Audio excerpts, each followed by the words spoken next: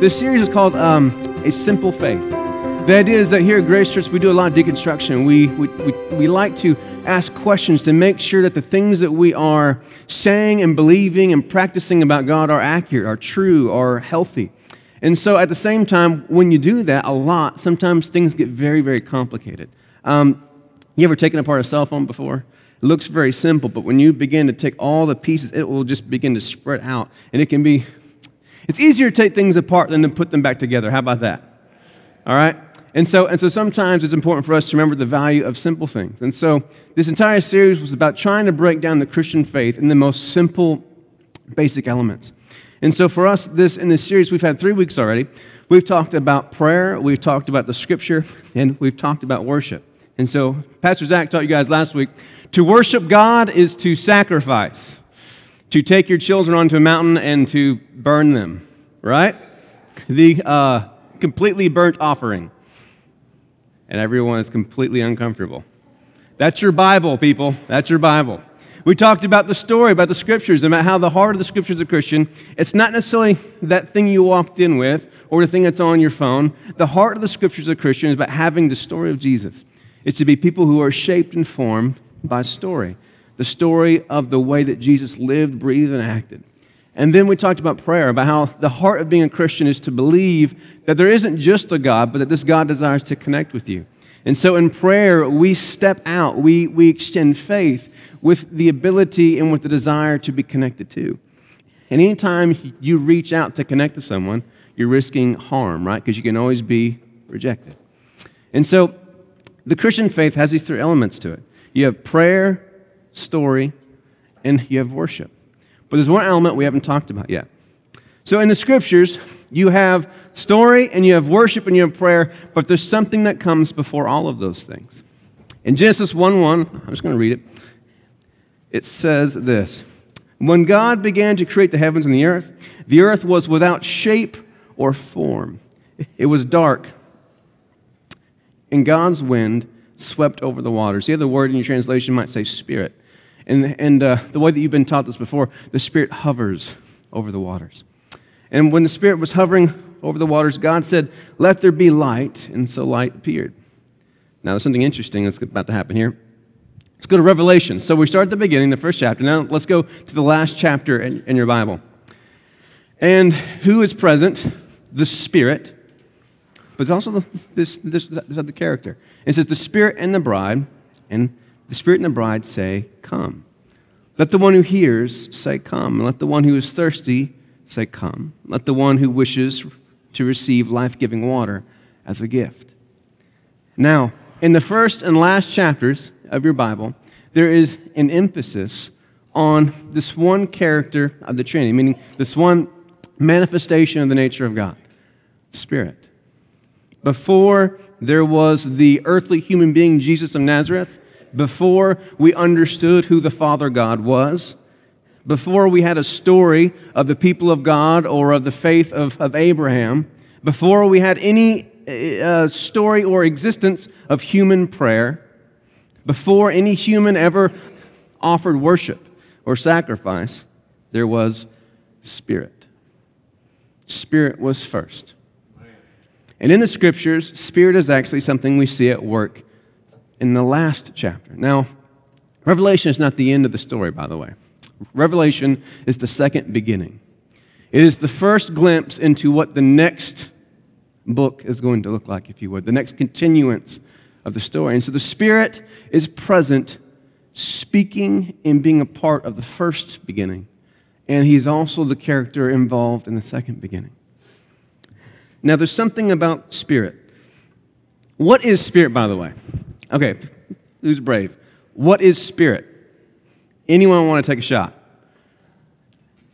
Come on. What is Spirit? Come on, just something. Spirit is what? Us. I like that. So it's the Razorback Spirit. It could be an us thing, correct? All right, anybody else? What do you got? I got one brave man.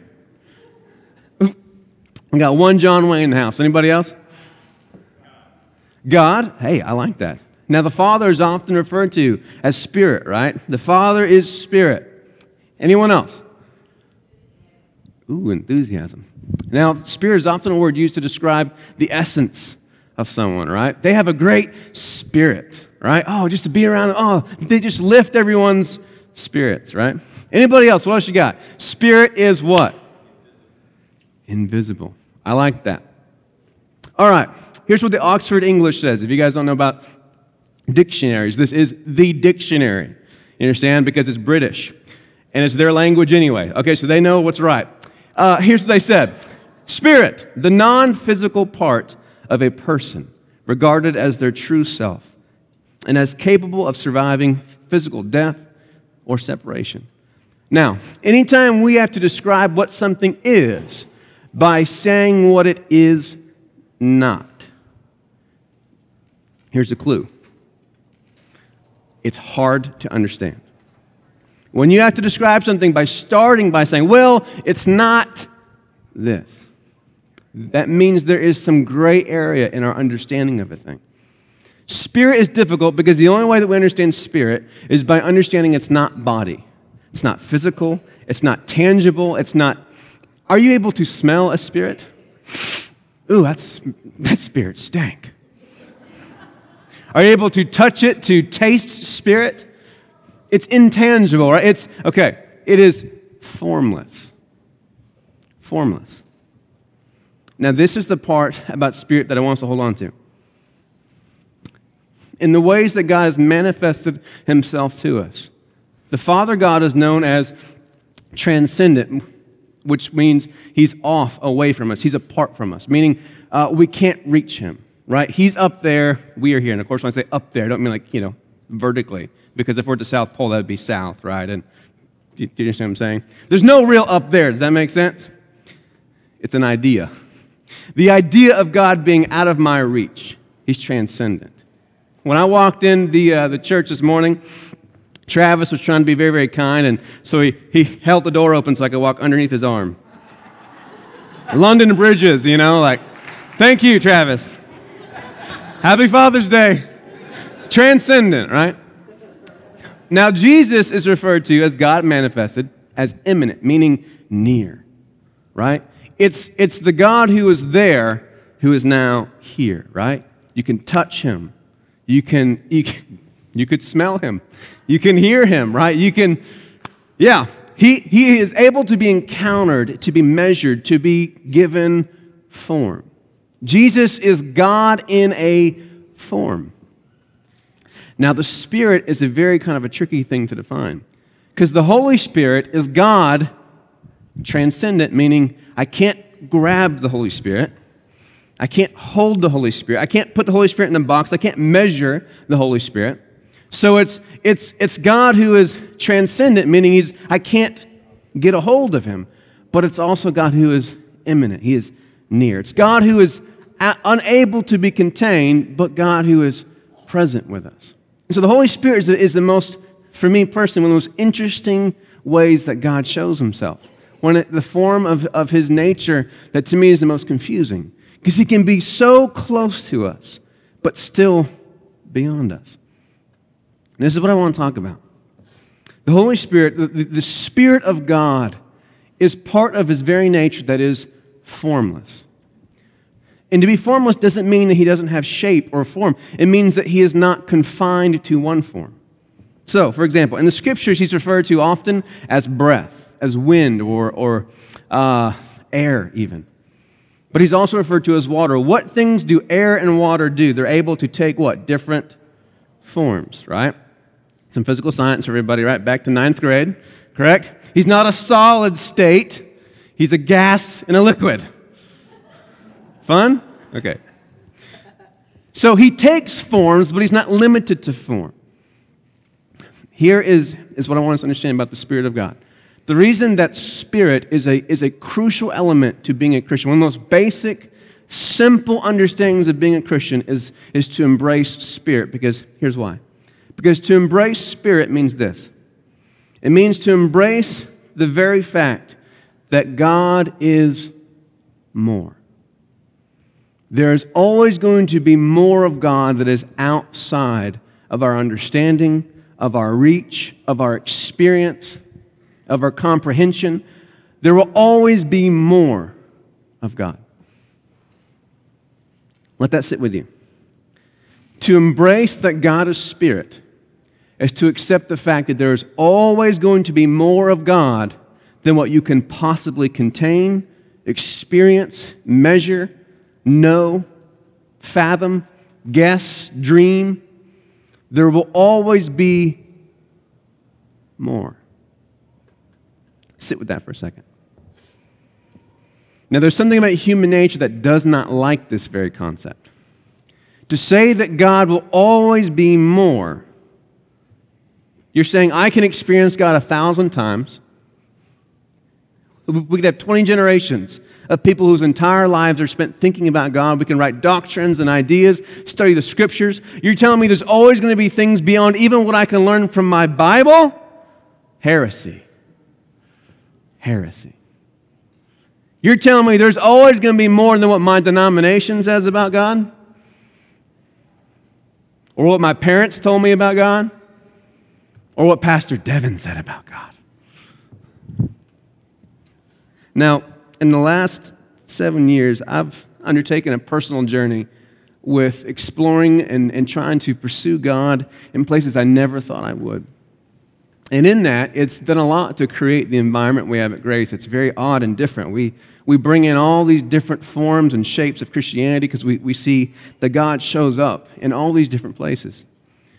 But what's come from that is I've gotten to experience some really interesting name calling. Because Christians don't like to judge people, correct? Come on, it's okay to laugh. Just think about it. The most judgmental people in your life are not Christians. Sarcasm. Okay? I've been called a free thinker, or progressive, or edgy, or interesting. But my favorite is this: heretic. Now, heretic means this. Heretic means to go outside of the bounds, meaning, picture a circle, and this circle is what is agreed upon. This is good and safe and agreeable. To be a heretic means to step outside the lines. Now, I am someone who supports orthodoxy, which is the circle. I believe the circle is very important. You have to have the circle, because if you don't have the circle, you get all sorts of crazy, crazy nonsense, right? But we have a problem with the circle. Here's the problem with it. The circle will always be man-made. It's limited to human understanding, human experience, human reason, human logic, deduction. Now, we have to have these things. These things, Scripture, story, is a crucial part of being a Christian. We have to have the circle. How do we know if this is a Christian or that's a Christian? How do we know what a Christian is? We got to have the circle. But here's the problem. There is a sub-theme in the Bible that you came in here today with. Whether you're holding it or it's in your cell phone, whatever, there's a sub-theme in the Scriptures. It is this. The story begins with the Spirit, ends with the Spirit, and the entire time we are always trying to catch up to the Spirit. We are always trying to understand, to learn more, to catch up, to chase, to figure out the Spirit, to find out what the Spirit of God is and what He's doing and what the Spirit cares about. And now, Ecclesiastes is a book inside your Bible, which, by the way, almost was not orthodox. Multiple people have tried to put that book outside the circle in church history. And there's a line in there attributed to Solomon. And it goes back to his days of despair. And he says this: all things are but a chasing of the wind. Vanity, vanity, meaning in vain. Vanity is not saying, to look in a mirror and say, oh, look how beautiful I am. Vanity is to do something that has no point. It's in vain. I am doing this in vain. There is no good outcome to what I'm doing. And so he said, with all of my wisdom, all of my experience, all of my days on the earth, all of my books, all of my giftings, all of my money, all of my successes, all of my relationships, here's what I've come to learn, that all of life is vanity, vanity. Everything that we do is pointless because everything we do is a chasing of the wind. Now, there's part of what he's saying that is extremely depressing. It should be depressing a little bit. The person who has more human experience and human wisdom and all the things that we try to seek, right? Power, success, fame, whatever. And he came to the result with this very kind of a morbid statement. But the other part of it is actually very beautiful. Because whether he knew it or not, he is honing in on what the human experience is outside of the presence of God. Is that to be a human separated from God, our life is but one thing. We are constantly chasing after the Spirit of God. Meaning, we are in constant pursuit of what is most real.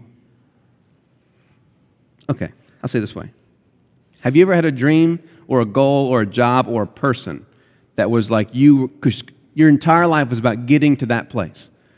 I want the job, I want to marry this person, I want to have kids, I want to do whatever it is. I want to have $1 million.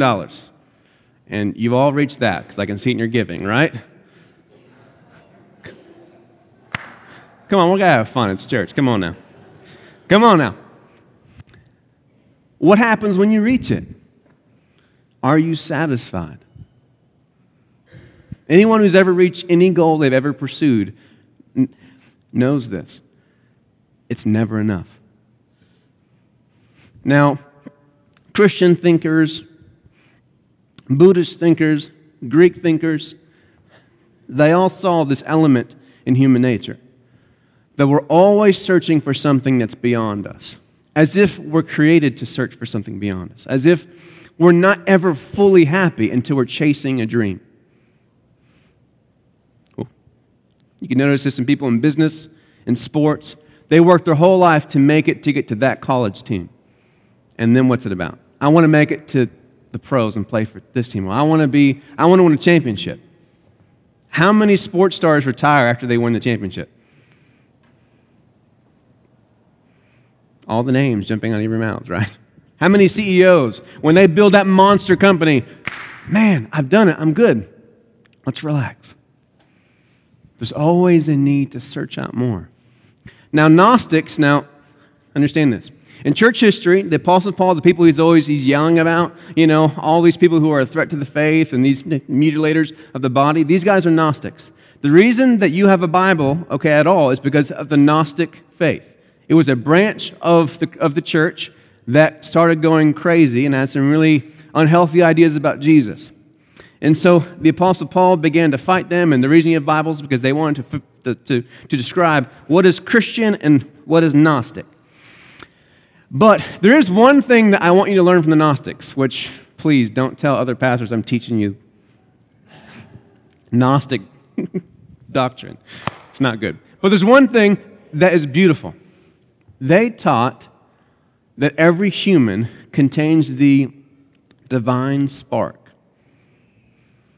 To me, it sounds like Transformers. The all spark, right? You know what I'm talking about? Okay, yeah. They understood it as God's nature, His passion, His spirit, His flame of energy and power and whatever it was that created everything we have. That He took a part of Himself, you can picture it, and just kind of put a spark in all things which are created. So it takes your body and your matter from being a rock or from being water or from being, anything else and gives it life, gives it and animates it, right? It brings it to life, is the spark of God. Now, this is a very Christian idea, but I just like the way the Gnostics put it, the divine spark. What it is in us, the reason that spirit is crucial to being a Christian, is that there is spirit in us, which is to say this, there is God in us. You are not God, which is what the Gnostics would argue. They'd say that you are God, okay? You are not God, but you are of God. Does that make sense? Okay, your children are not you, but they are what? Of you. And it freaks you out when you start seeing yourself and your kids. Anybody else? All three of my kids twirl their hair. Now, I do not do that. Don't get that in your head, okay? But that's Nisa, right? All three of my kids will be tired in the van, and all three of them and her are sitting there doing this. What in the world is that? I mean, how does that go through DNA? I don't know. Okay. But you get it. But what is in the Spirit of God that is in us is a longing and desire to connect to the Spirit, meaning that little part of the Spirit in us is always pulling us to reconnect with Spirit. That's why there's something powerful. That's why to be a Christian, which we didn't add this in, but there's something crucial about community, is there is an encounter with God, with the divine, with the Spirit of God when we connect to the Spirit in each other. The reason that the Christian faith is built on gathering together, the reason we don't do online church, okay, is because gathering is important. It's not just about scriptures and teaching. It's not just about giving, because we could do all that from our couches. It's about getting around each other, because there's something about the spark. There's something about worshiping alone in your car, but then you worship with people. There's something about singing. You hear other people sing, and it connects you. There's sparks that start to fly. To be a Christian is to embrace that God is always going to be more. There will always be more of God than what you know. But the second part of being Christian is this: to accept there will always be more of God than what I know, and to commit my life to chasing after the more. If you notice the passage we started with in John, I wish I had more time to open up that verse. It's almost confusing, but it's a beautiful verse. I love the way that Peterson puts it in the Message Bible. He says,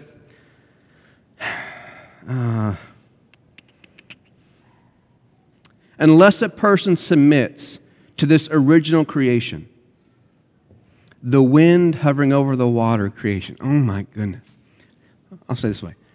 Until a person connects to to the very truth, the deepest truth, that there is a part of God that has always been and will always be, and that is always drawing us to Himself. Okay, I hate paper. This is why I use an iPad. Stupid paper. But the verse is good. Read it, okay? We should never kill any more trees. And so with Spirit, again, I could talk about Spirit, for weeks and weeks, because it is so hard to explain.